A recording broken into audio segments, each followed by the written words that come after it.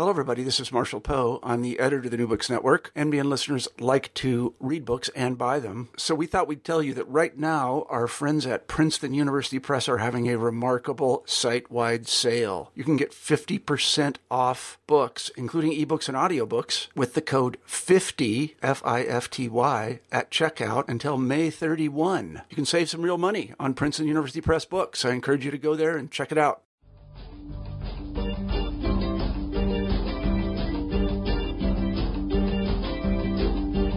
Hello, everyone, and thank you for joining us for this episode of New Books in Philosophy. I'm Robert Talisse. I'm professor of philosophy at Vanderbilt University. I co-host the program with Carrie Figdor.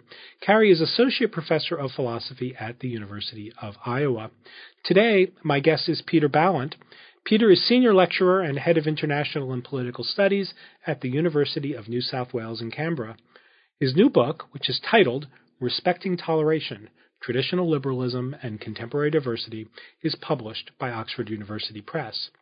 Now, in his book, Peter defends toleration from several long-standing, at this point, philosophical criticisms, deriving not from advocates of intolerance so much as from theorists who hold that familiar liberal ideals and practices of toleration are insufficient for dealing properly with political and social and moral diversity. Now, there's a lot to talk about, but why don't we begin where we usually do, which is by greeting our guest. Hello, Peter.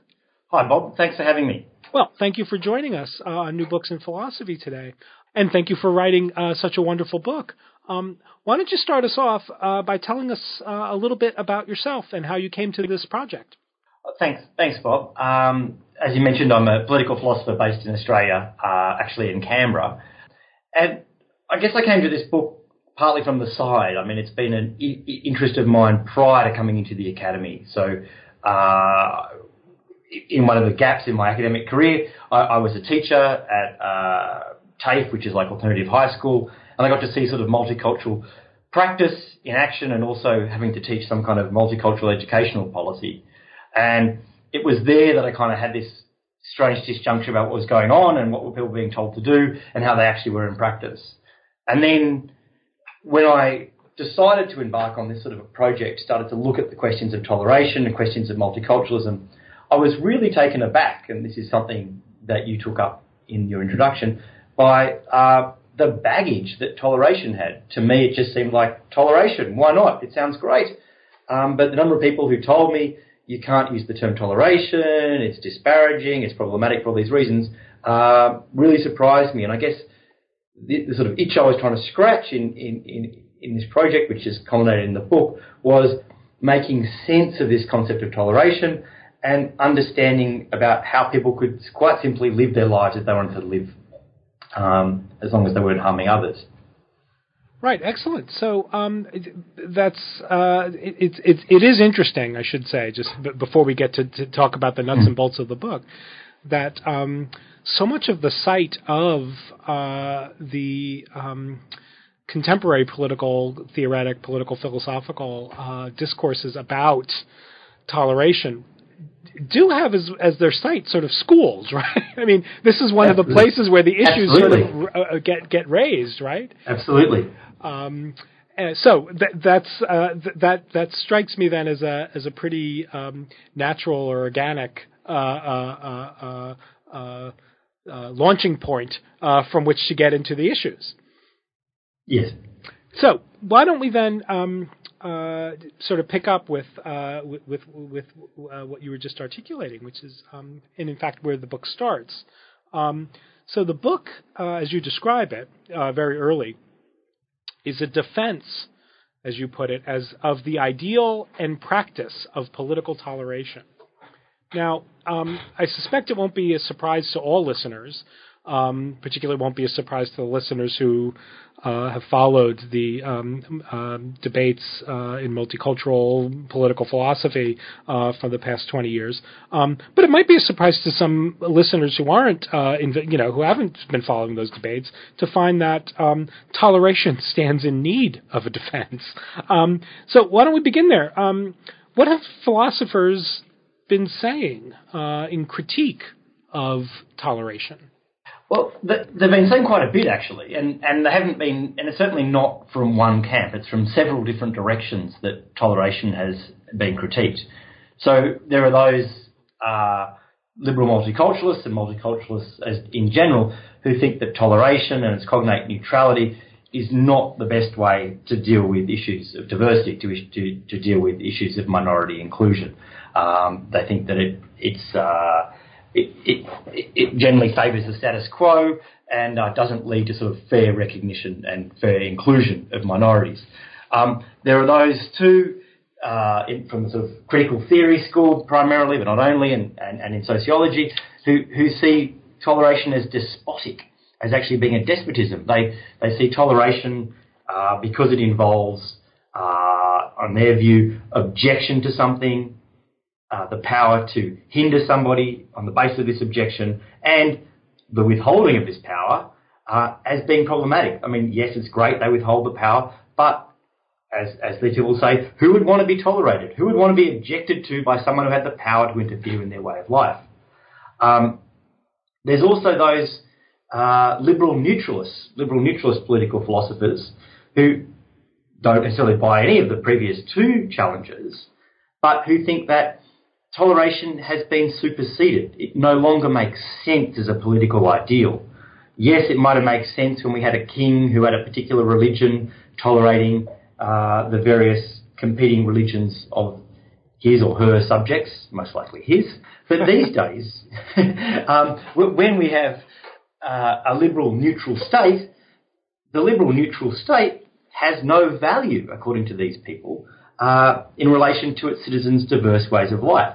If it has no value, it's indifferent, it's neutral about its citizens' ways of life, then it cannot be conceptually tolerant. It has nothing that it can object to. So yes, it has the power to interfere. Yes, it withholds this power, but it can't be tolerant because it no longer has this objection on which it can ground its toleration. Oh, I see. So on that third kind of critique, the very idea of a liberal neutralist state being tolerant is a kind of incoherent, right? That toleration involves adopting the kind of commitment that state neutrality would preclude. Absolutely. That's absolutely it. It doesn't make sense. It's a nonsensical thing to call a liberal neutral state tolerant because it doesn't yet. So let me just good. Let me just see if I've got it worked out. So on the first way in which anti-tolerationist views run, which is the multiculturalist way, which I suppose there are some philosophers who otherwise might count as liberal political philosophers who hold this line. Toleration is just a suboptimal or bad or positively counterproductive way of addressing human diversity. On the second kind of critique, which is the one you associated with the sort of critical theoretic school, toleration is itself kind of tyrannical. That yes, Oh, I see. So it's that insofar as you're tolerating, you are all the more sort of affirming your superior social position relative to the tolerated. Absolutely. So it's got the power differential, but on top of the power differential is you have this objection. So, nobody wants to be, as the position is, no one wants to be in a position, or no one should want to be in a position where not only does people, others have power over them and can hinder them in significant parts of their life, but these people have an objection to who these people actually are. Right, That's right. their claim. Yeah. And I guess that you're reminding me of many years ago reading a Marcuse essay on this. Yes. So yes. The repressive he definitely tolerance fits into that camp. Yes. That's right. Where the not only is there something tyrannical about toleration, but it also has a kind of one of the features of it is that it gives the socially powerful the excuse to pat themselves on the back morally, right? They can feel good about their superior social standing because, after all, look at how tolerant they're being. Absolutely. Well, those are some pretty formidable. Those two are pretty formidable challenges. The third, as we said, was just the conceptual worries about liberal neutrality. Could you just fill in a little bit more about the story, about the reason why the multiculturalist challenge to toleration? Why is it that the multiculturalists think that toleration is not an appropriate way of dealing with diversity? Is it because toleration is also assimilationist, or how exactly does that argument, that first challenge, run? Well, I mean, it basically runs that traditional liberalism, with its ideals of toleration, with its ideals of neutrality, has failed to accommodate diversity. It's generally ended up meaning that the status quo, the majority, has been privileged, and the minority ways of life have been disadvantaged, misrecognised, made more difficult, insert particular multicultural theory here.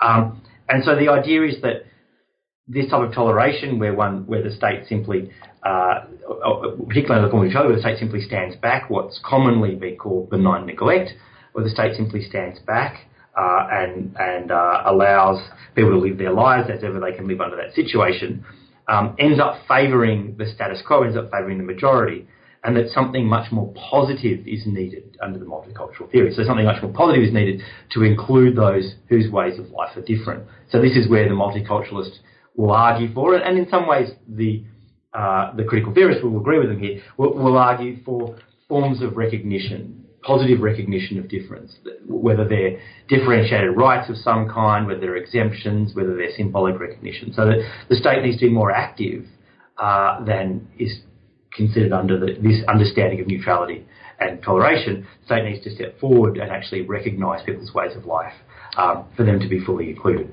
Great. And for their well. That's very helpful, because it started, as we were just talking, it started to sound to me like that the first and second challenges have quite a bit in common. Then, in a way, that absolutely these are toleration is either a kind of guise or a permission to not give. Not give certain diverse segments of the community their due. Absolutely. Good. Absolutely.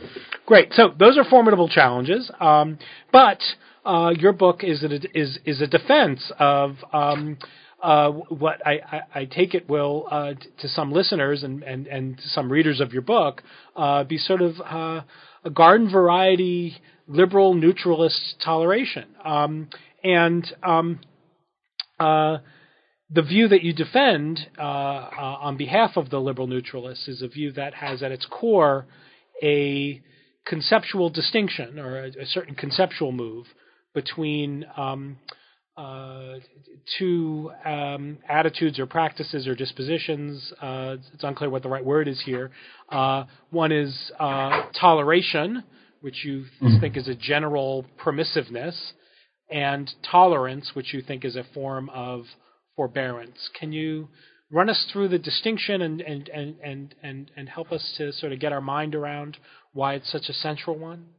Absolutely. And let me clarify one thing out of the previous point, which is that in the book I don't disparage at all the critiques that are made by multiculturalists or even many critical theorists. I think they're onto something. I think that the liberal state has, under its previous guises, often been not very hospitable to minorities. And I guess my point isn't that they're wrong about that, but that the solution itself lies in toleration neutrality. So conceptually, they can do the work. So it's not like there are others in this debate who say, well, that's just a concern that you shouldn't have, that the liberal state is accommodating enough as it is. This is, Brian Barry uses the phrase, this is the way we do things around here. Just get over it. I don't have that concern. I think there's a lot to be said for particularly the multicultural challenge about people do have trouble living their lives as they see fit. The majority is privileged, and this is a problem. It's just that I see that toleration and, as I'll say probably later on, neutrality is the way of solving this problem rather than the cause of the problem in the first place. Right. That's a very important point. I mean, to the folks who are listening who don't know the Brian Barry book, it is bombastic a fair term to describe the book? I think it's reasonable, yes. Yeah. The book is titled Culture and Equality, and I remember reading it when it came out, and in a kind of perverse way, being thrilled by how just overtly hostile. It's certainly an entertaining read in that respect. Yes. But yeah, so good. It's important that the argument of your book, Respecting Toleration, is not the Brian Barry argument, which is to put it maybe not too simplistically, that multiculturalist arguments are all crummy and there's really no issue that's being raised about multiculturalism and inclusion of minority cultures. You want to say that properly understood, a familiar version of liberal neutrality is sufficient to satisfy and to meet the challenge, what's legitimate in the multicultural and critical theoretic challenges. Absolutely. The toleration neutrality can definitely meet this challenge. But the question you asked me before was about this conceptual distinction. So perhaps, would you like me to answer that? Yeah. Let's move on. Yeah. Why don't you okay. Tell us so about that? I guess, as you mentioned before, there's a kind of main conceptual distinction that drives the book, and I think dissolves quite a few of the challenges and at least allows us to make sense of what's going on. And this is the distinction between two senses of toleration. The one sense is the sense that we've talked about already, which is this, let's say, orthodox sense, where to be tolerant is to have an objection, to have the power to act on that objection, and to withhold the power, intentionally withhold the power to act on this objection. So that's a sort of example here would be something like a university professor taking a class and having a student come late to class. The professor doesn't like lateness, but decides not to intervene in this case, for example, by saying, "Get out of my class, you're late," for some other reason. Perhaps they think, well, I should really, perhaps this person was late for the bus, and I shouldn't simply impose my view immediately. And this is sort of what we'd call a tolerant act in this, what I call in the book, a specific sense. It's a specifically tolerant act, and it has these three features of objection, power, and intentional non-hindrance. That, however, isn't the only sense of toleration that's in play when we're talking about political toleration. There's a second sense, and the second sense isn't one that I've just sort of invented out of thin air. It's a second sense that we use in common language, that's been consistently used in earlier political philosophy discussions of toleration. It's present in Locke, it's present in Bale, it's present in Williams, it's present in the key histories of toleration. And John Stuart Mill. John Stuart Mill as well. Yeah, absolutely. Yeah. Right. So it's just this second sense, for some reason, has dropped out of contemporary philosophical discussions of toleration, and they've only focused on this specific sense, the one where objection must be present. This second sense, which I call a general sense of toleration, matches on to how we would describe a society, a state, or a university as being particularly tolerant. So when we describe, let's say, Sweden as being a particularly tolerant society, we do not mean that there are lots of people walking around who have lots of objections and somehow or other they don't end up acting on them in that society. We mean instead that people who have the power to hinder others, fellow citizens, members of the government, the state in different ways, don't have these objections. Normally, they don't have objections. They don't act on them. Most of the time, they're actually indifferent to the various ways of life they come across. And it's this general notion of toleration, which I think comes prior, it's this notion that's prior, and that the notion of the specific sense of toleration, what in the book I call forbearance tolerance, which is basically tolerance with objection, is only one instantiation of it. But both, if you like, lead to the accommodation of diversity. Right. So could you say a little bit more, though, about the indifference? Because I take it that indifference can come in different grades, right? There could be indifference that's a result of just, my not being aware of, what goes on in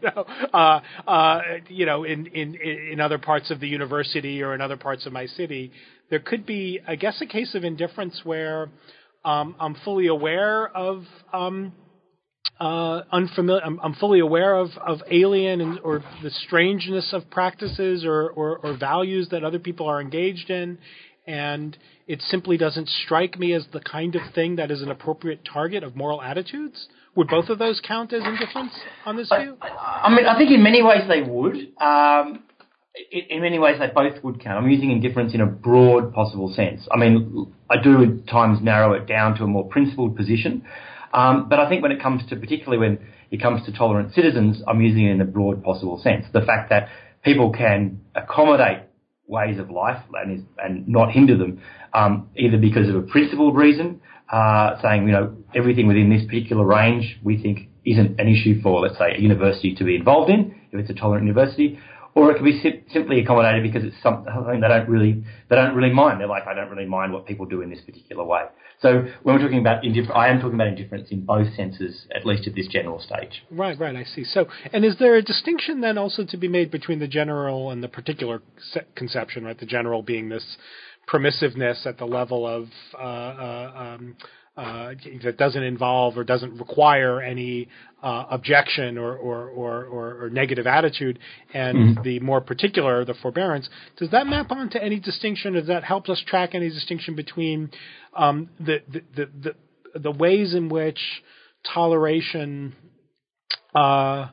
functions both at the societal level, or the level of the state, and in the individual level? It seems that it might be a distinction worth drawing between individual attitudes that are attitudes that count as tolerant, and the state stance or adopting a standpoint, as it were, of toleration. Does that help track that, or not? It does, in the sense that it's hard.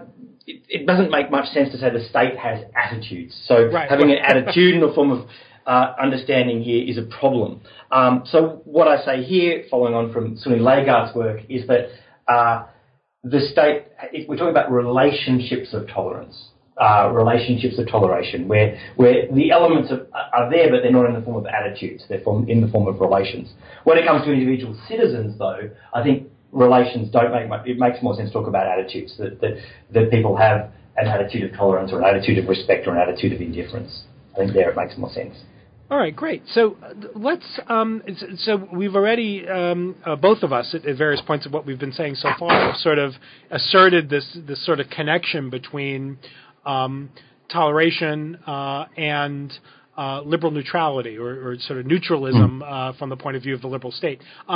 Could you tell us a little bit, just fill in, again, for the political philosophers who will be listening, this is going to be sort of bread and butter talk of the stuff that political philosophy is made of. But could you tell us a little bit about the doctrine of liberal neutrality and how it connects up with the issues about toleration? Yeah, so this general position I've got on toleration allows, roughly speaking, three different ways for the accommodation of diversity. So there's three different ways that diverse ways of life can be accommodated. But one of them is through this forbearance tolerance, where there's an objection. Another one is through forms of respect for difference, where one can be generally tolerant but can actually end up respecting and recognising forms of difference. That's a kind of multiculturalist argument. And then there's this third way, which I think is descriptively is the main way. This is through indifference, what is roughly understood as neutrality. But also in the book, I think this is where you're pointing, is my main normative argument. And my main normative argument that neutrality, at least from the state, is the best way of accommodating the broadest range of differences. So it's here, once again, that I'm defending a traditional liberal account, what I see as a traditional liberal account, in forms of contemporary diversity, but in defending it, it obviously needs a little bit of reworking. Right. So sort of the connection then between toleration and neutrality is, I guess, then at the level of the more general conception, yes, right? Absolutely. So it's definitely at the level of the more general. The more general understanding of toleration allows for a neutral approach to issues of diversity. That's one way that differing ways of life can be accommodated. it might also be worth pointing out at this point that conceptually, and remember we talked about the third conceptual challenge, that neutrality and toleration in both its senses is compatible. Remember I mentioned before that neutrality and toleration aren't compatible. That was the challenge that was made, and that contemporary states were either neutral or they were tolerant. They weren't both. So here, my argument is that even this forbearance understanding of toleration, even this forbearance understanding which has objection, is still going to make sense within a liberal neutral state. It's still going to make sense for a liberal neutral state to have to forbear particular ways of life. So liberal neutral states aren't, and this is the mistake I think with this neutralist account, aren't neutral about absolutely everything. They're neutral amongst a range of ways of life, usually justice-respecting ways of life. This leaves a whole bunch of things outside this range, some which will be subject to intolerance because they want to definitely harm others, and others which are kind of going to be subject to forbearance tolerance because while they are outside the sort of range of justice, let's say, for that particular state, they're not going to be sufficiently powerful to harm anyone. And so, for example, for reasons of conscience or freedom of association, it may be right to not hinder these particular ways of life. So the example I have in the book is something like Aryan Circle in the United States. Mm-hmm. It's a group that clearly don't believe in the equal moral worth of citizens, clearly want to bring that about, ways where these other citizens are discriminated against, but perhaps because of freedom of conscience grounds, it shouldn't be interfered with. So this is something that a neutral state can handle, and they'll need to be tolerant in these particular ways. So in this sense, toleration in the orthodox sense of objection type is compatible with liberal neutrality. Right, and I guess that does that follow if you think that one of the faces of toleration, if it's indifference, then it looks as if indifference is neither the approval nor the disapproval, right? I mean, I take it that that's where the third critique of toleration comes from, is that toleration is always some kind of, or intrinsically tied to some kind of moral evaluation of its target. But if toleration can be something that's just indifference, then it looks as if it's consistent with having no particular morally valent attitude at all, right? Absolutely, and this is this general understanding of toleration, the one where objection doesn't have to be present.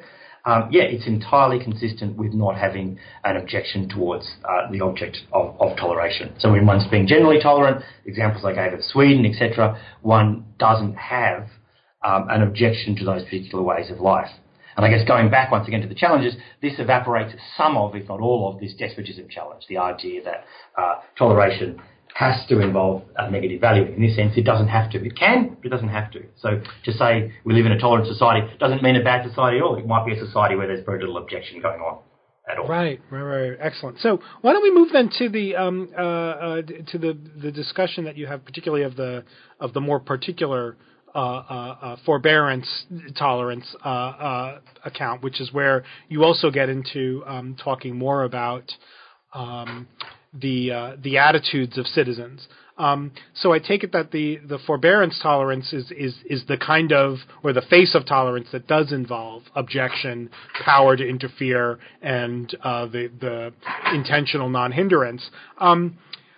You promote what you describe as a non-moralized, or in another part of the chapter in which this is discussed, you describe it as a descriptive account of forbearance tolerance. Can you tell us a little bit about what you mean by calling it non-moralized or descriptive? And then I want to hear more about why you think that's preferable to the moralized version of the attitude. Okay, so this is something that really struck me when I read more and more in this field, that discussions of tolerance in political philosophy, at least in recent years, have become very much connected with discussions of tolerance in moral philosophy. And yes, they're related fields, and it makes sense that they've done that. But as I said earlier, this wasn't the case certainly with early discussions in political philosophy of toleration, where people are interested in the political understanding of toleration and the political application of it. So in moral philosophy, the discussions of tolerance are very much about tolerance as a virtue. There's very much a virtue approach to tolerance. That's the interest there. And it seems to me, or it seemed very quickly to me, that this is going to be very problematic trying to apply virtue, a strong moral virtue sense in a political domain. Well, especially for a neutralist, right? especially for a neutralist, yes. Yeah, yes, if you're yes. a perfectionist, maybe, right? Yeah, but look, and those who discuss this find it very philosophically interesting. There's the terms, and papers even have these titles, things like the impossibility of tolerance, the difficulty of tolerance. They're not talking about the difficulty of tolerance in a political sense, which is the one that interests me, like it's really hard to not discriminate against someone when you have an objection against them. The difficulty is in the conceptual difficulty of it making sense. Right, right. And this seemed to be taking us too far from what I saw as real political concerns. So when I talk about moralized conceptions, what I mean here is that the reasons for objection and or the reasons for non-hindrance, the reasons for staying interference, are both moralised. So that's the key thing here. So, for example, when it comes to objection, some people hold that the reasons for objection must be moral. They can't simply be aesthetic or gut reactions or disapproval of any kind. They need to be moral. So these sort of people would say that things like race, issues of race can't be issues of tolerance. Racial tolerance doesn't make sense to them because one shouldn't object to someone on the basis of something they can't change, like their skin colour. So that's one type of moralisation that occurs to the reasons for objection. The second kind of moralisation, which is more widespread, is moralisation that occurs to the reasons for not negatively interfering, for holding back power. So there's a bunch of different reasons that are given here. Probably the most widely accepted ones are the ones by someone like Rainer Forst, which are that one should have good normative reasons for staying interference. What I say here, and this is the kind of more radical claim that I guess you were hinting at, is that I don't buy the need to actually have good normative reasons here either. I'm happy to accept prudential reasons. I'm happy to accept pragmatic reasons here when it comes to staying negative interference. This then becomes an entirely descriptive account of forbearance tolerance. It's one where all one needs is an objection, the power to act on that objection, to hinder someone on the grounds of that objection, and then not doing so. The reasons aren't to be examined. It's simply the fact of whether it happens or not. So obviously, one issue here might be, well, this just seems crazy. Tolerance is moral. You've taken it too far. What I suggest, though, is that this isn't something I've invented out of thin air. It's consistent with our usage of the term. We commonly use tolerance in situations where we mean that the person who's tolerating hasn't done the right thing. What I suggest is that this understanding of forbearance tolerance is descriptive. We need a separate normative account of whether it's right or wrong. So we might talk about a state tolerating human rights abuses in another country when they have the power to do something about it. Perhaps they do it because they're scared of losing trade. We might talk about the wrongness of police tolerating domestic violence abuses in a particular place. We use toleration in this sense, in this descriptive sense, in situations where the person who is tolerating has done the right thing and ones where they've done the wrong thing. So what I'm trying to say here is that it makes sense to have an entirely descriptive account of the term. Good. Perfect.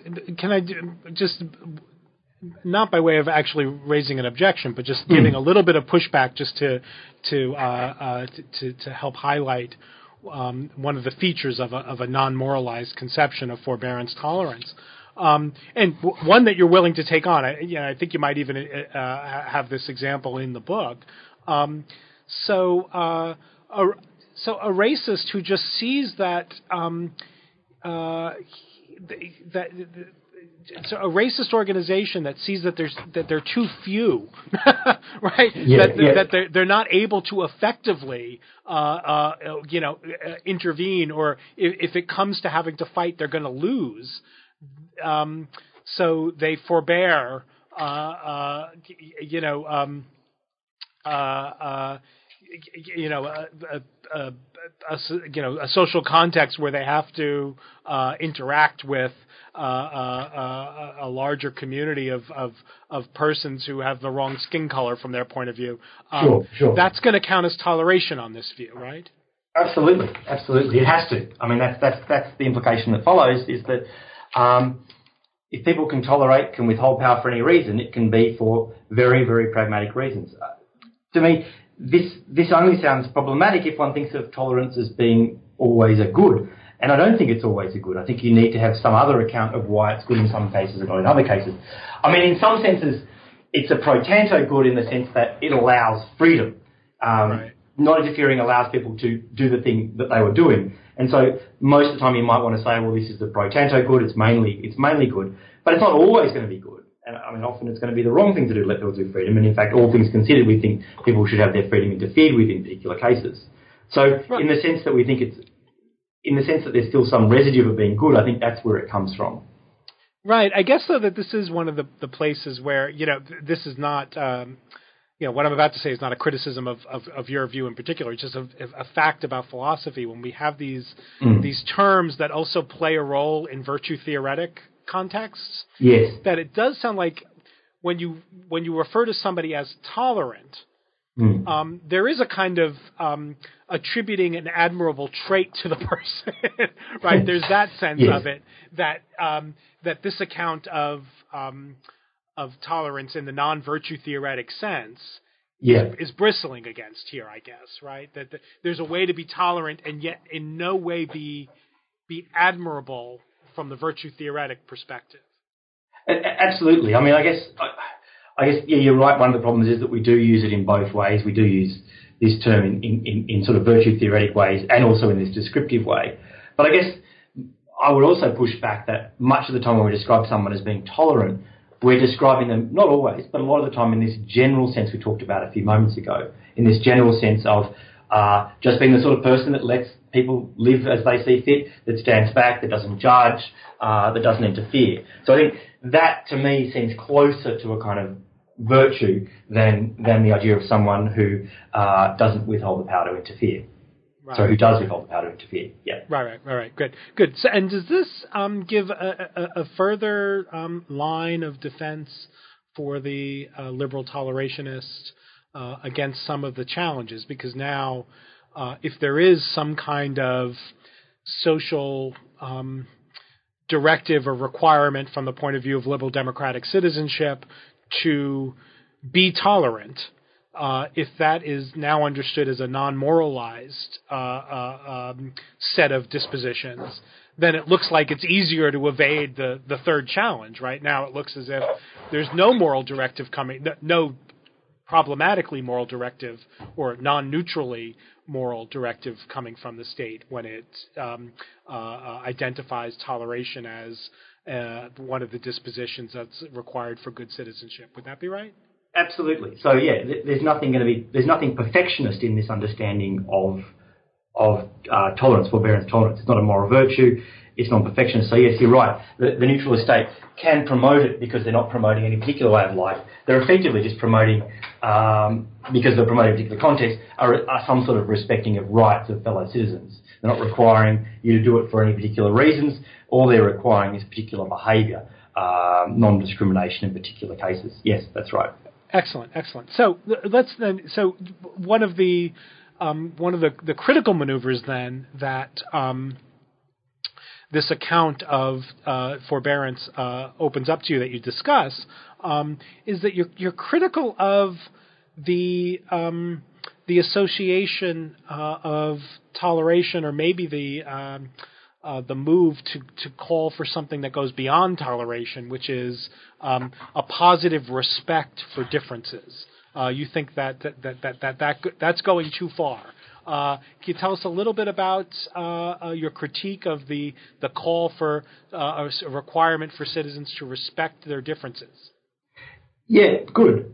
Because basically what I've said so far about the citizen is that there's this political minimum that they must tolerate each other's differences, tolerate in this forbearance sense, and tolerate also in this non-moralised sense. So at this point, if we go back to the kind of challenges, this is looking to many of those, particularly those that have the despotic challenge, the tolerance is despotic, and particularly potentially some multiculturalists too, as being deeply problematic, as sort of coming back to all the things that they thought were terrible about tolerance to begin with. So what I do, I don't think this is the case. I think obviously that this understanding of tolerance is permissive, allows people to not interfere in each other's lives for their own reasons. And in this way, I think that's very permissive to allow people to not interfere in each other's lives for their own reasons. But these people will still potentially say, well, look, we need more than this. We need some account of respect. We need some account of respect because this is what makes a good society, or at least makes a society in which more people are accommodated and more diversity is accommodated. To be clear, where I would agree with them is if they mean respect of sameness, if they mean that each citizen should respect each other's citizenship or respect each other's personhood or respect each other's sameness in some way. Because this respect of sameness, if you like, gives a reason why citizens should tolerate each other. I mean, we need a reason to stay interference. Well, if it's because you respect the other citizen, here is a reason why one shouldn't interfere. It doesn't have to be the only reason, but it could be a primary reason. I have no problem with this. Where there is a problem, though, is when this form of respect starts to be about respect of difference, respecting the difference that your fellow citizens have from you. And this was, once again, to go back to our very early discussions, this was one of the things that motivated me early on in the project, because this was exactly the sort of stuff that happens in educational institutions, where it's all about learning and to appreciate and respect each other's differences. It's also the sort of thing which has happened in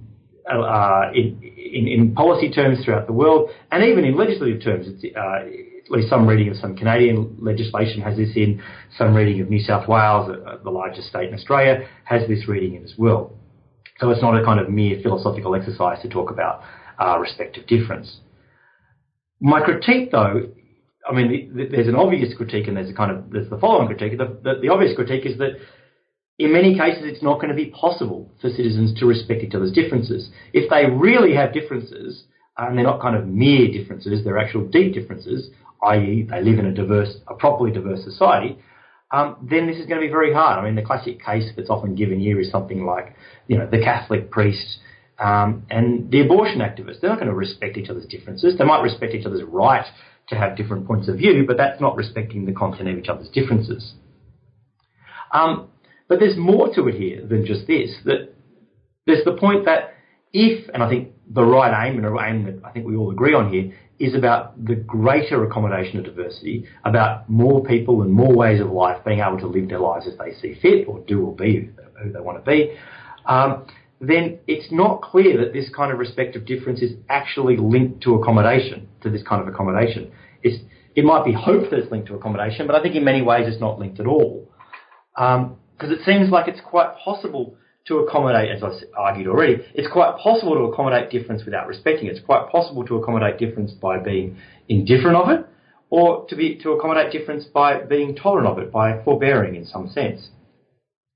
And it also seems that it's quite possible to respect a form of difference without accommodating it. So to give a kind of simple example would be, it makes quite a lot of sense for someone to say, look, to a vegetarian who they just had over for dinner that night, look, that's wonderful you're a vegetarian. I really respect your commitment. I think it's great that people follow their moral commitments. It's a wonderful thing. It's a really respect-worthy position you've taken here, but we're going to eat meat tonight. Right. There's no link here between many forms of respect, not all, but many forms of respect and accommodation. And I think that if we're going to ask people to respect each other's differences, then we need some account of how it is going to lead to increased accommodation, not less. And when we're merely encouraged to respect each other's differences, what's likely to happen is I'm going to go and respect the differences that I had no problem with in the first place. So I may well have been indifferent to a whole range of ways of life in my neighbourhood, let's say. Let's say the local Brazilian restaurant on the corner, those people, or I might go and find out about the Buddhist temple that's down the road. That's great. After learning about them, understanding them better, I may well come to respect them. You may say, wow, that's great. But my response here is, I wasn't intolerant to these people. I wasn't intolerant at all. I was indifferent. You've now, firstly, done a non-neutral thing, which has kind of encouraged me to do something with my time I wouldn't have done otherwise, and it doesn't seem to have been for any good reason. I wasn't going to be intolerant to them anyway.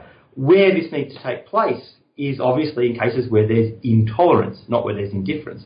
And these are much harder cases. And I think here it's going to be much easier to meet these harder cases with asking for tolerance, with acknowledging that people disagree, acknowledging that they have deep value differences, but saying, look, don't act on them. Don't hinder, at least, on these people on the basis of this. This acknowledgement seems a lot better, and it seems to place less social pressures on these particular people. It places less pressure on them to become more respecting and respectable, the kind of classic accentuate their cooking and dancing.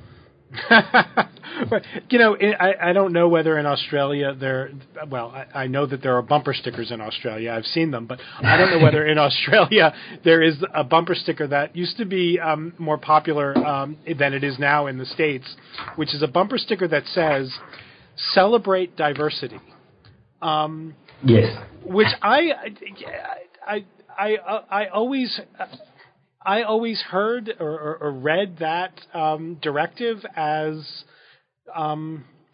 not contradictory, but at least at least troubled. I thought, whoa, wouldn't diversity also be a range of different attitudes towards diversity itself? And so, it look. So this is making your point in a more roundabout, less elegant way, of course. But that it looks to me like the respect differences winds up being unable to respect certain kinds of difference. Right, because going back to your extreme kind of case, right? Yeah. The Catholic and the abortion activist, like what you might say, like what it is to recognize what the Catholic's commitment really is, right? Absolutely. Is to be the kind of thing that can't achieve that kind of attitude or disposition towards the abortion activist. And to say, well, no, you've got to respect differences is in effect to say you can't really hold that doctrine. Absolutely. And I think that's the kind of, it's almost, to use the political philosophy term, it's almost a version of a very thick, comprehensive liberalism. And I think that's what worries me as a more traditional liberal. It's a kind of like, your differences are fine as long as they're respecting and respectable, as long as they're within this narrow range. Beyond that narrow range, there's a problem. There's a problem there because it's kind of this. So it's kind of, to me, it seems unnecessarily assimilatory. Because a lot of people who hold these values that, good liberals, inverted commas, are going to find difficult to respect, aren't necessarily going to act intolerantly. We shouldn't assume they're going to act intolerantly. A lot of religious people every day come up against differences which they find deeply abhorrent and manage to get on with their lives and be part of society. So I think we shouldn't assume that people who have difficult differences, to use that term, are necessarily going to act intolerantly, and we shouldn't encourage them to come into the fold and be more respecting and respectable seems deeply unnecessary and to place quite serious social pressures on them. Right. Very good. So you discussed towards the end of the book a couple of sort of case studies that you want to just show some ways in which your version of toleration and neutrality can help us make some headway. And particularly you talk about welfare distribution or sort of distributive justice issues, and then national defense.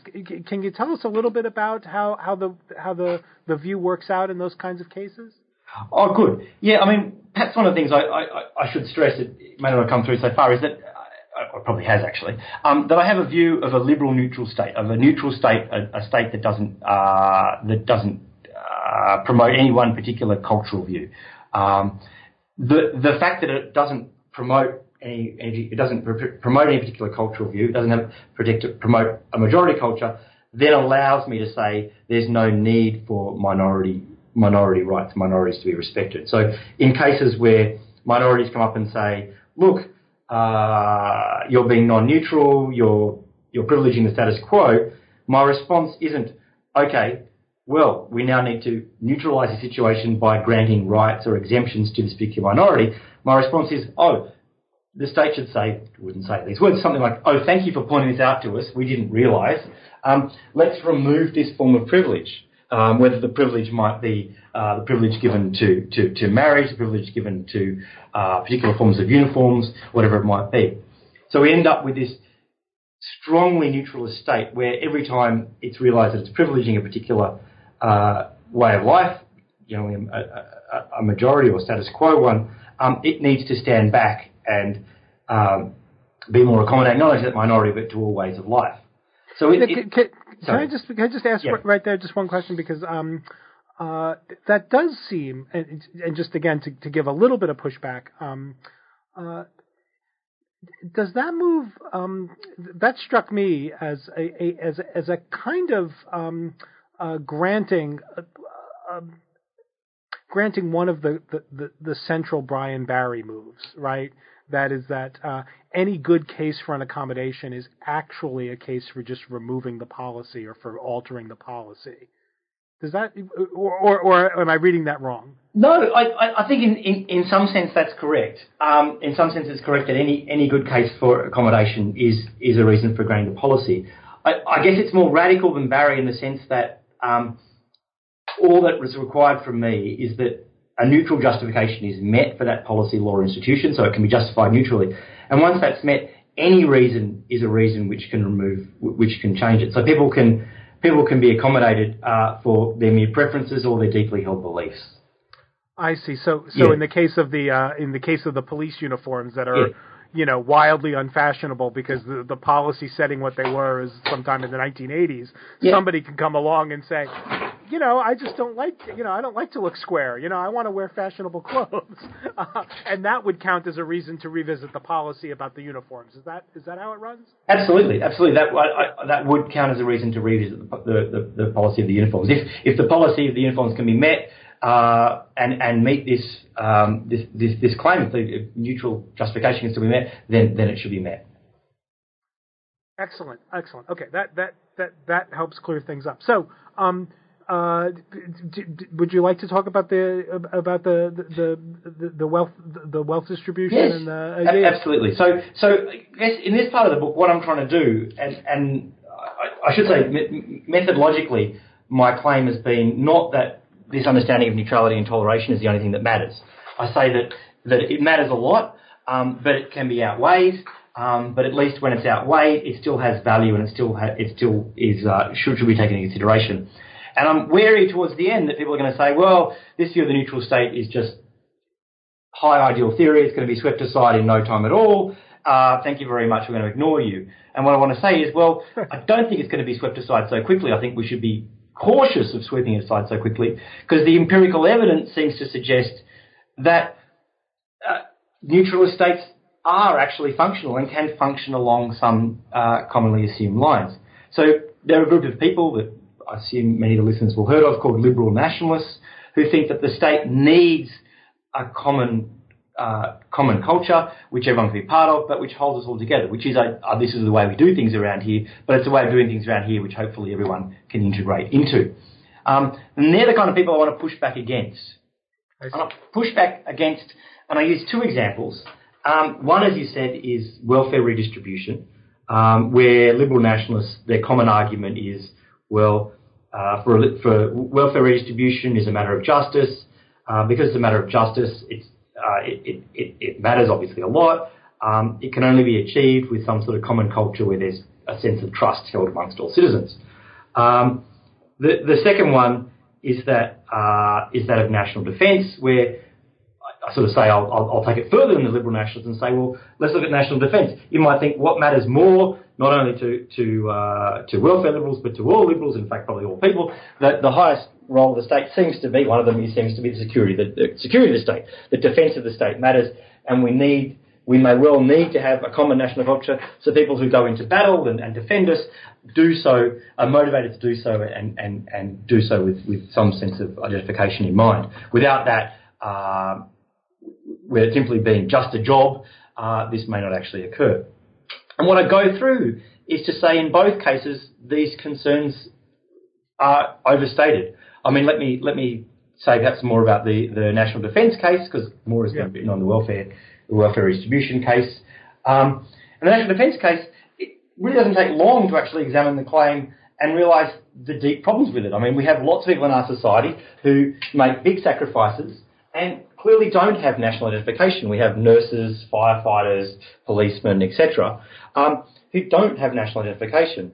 Then even if we look at the empirical evidence that's been done on soldiers' motivations to enlist, you discover that many people join the armed forces for very self-serving reasons, to get an education, because it's a good job, because it's exciting. When they do have a sense of service or a sense of what's commonly called in literature institutional motivation, it's often a more general motivation than one that's related to their national cultural identification. And I think, what really struck me here, particularly because we have in Australia, we have what's called the cult of Anzac, so we have an Anzac sort of military identity has become quite strong in Australia, is that whenever you have some hero on the battlefield gets lauded for their particular Victoria Cross, they're called here, we see they're often held up as being a key part of the nation and doing it for their country. But when you read their actual battle accounts, you discover, well, they didn't do it for their country at all. They did it for their mates. It's all about team building and mateship, and they're motivated to take great risks on the battlefield if we think this is important. I'm not saying it is, but if you think it's important, by nothing to do with national cultural identification, by simply team building that occurs in military training. And this seems to be a trend that you can find throughout the world. So this is sort of part of the scepticism about saying that a liberal neutral state won't function. I think it will. And even we can go further here. One can talk about private military contractors have actually in recent years been very effective fighting units. Here you have a group which has nothing to do with national cultural identification. So I guess this is my way of saying don't sweep aside the neutral state too quickly by saying it's not feasible, it's not practical. I think it is very feasible and very practical, and here are a couple of objections which I hope to have overcome. Right. It's worth noting, again, in the States, I suspect this isn't true in Australia, but in the States, there's a pretty steady marketing campaign on behalf of the armed forces to get enrollees. You could see on television, billboards, and radio and things. And although there is always an element of doing your duty and patriotism and the rest, a lot of that advertising is aimed at getting training, getting a job after you get out, getting money for school. That a lot of what's being appealed to is always running alongside. The patriotism always runs alongside some other set of benefits that accrue to somebody who enlists. Absolutely. Which is interesting. It's interesting. Advertisers and marketers are good sources of truth in these ways. They'll do what works, and this is a good way of seeing really showing what works. We have the same here. We have our military advertising is full of self-interested reasons.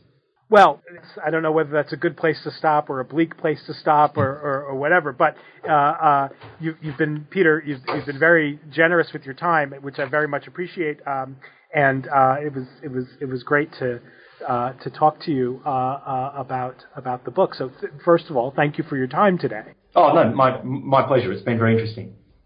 And thank you, listeners, for joining us for our discussion of Peter Balint's book. Remember, the title of the book is Respecting Toleration. Its subtitle is Traditional Liberalism and Contemporary Diversity. The book is published by Oxford University Press. Thank you for listening to New Books in Philosophy, and bye for now.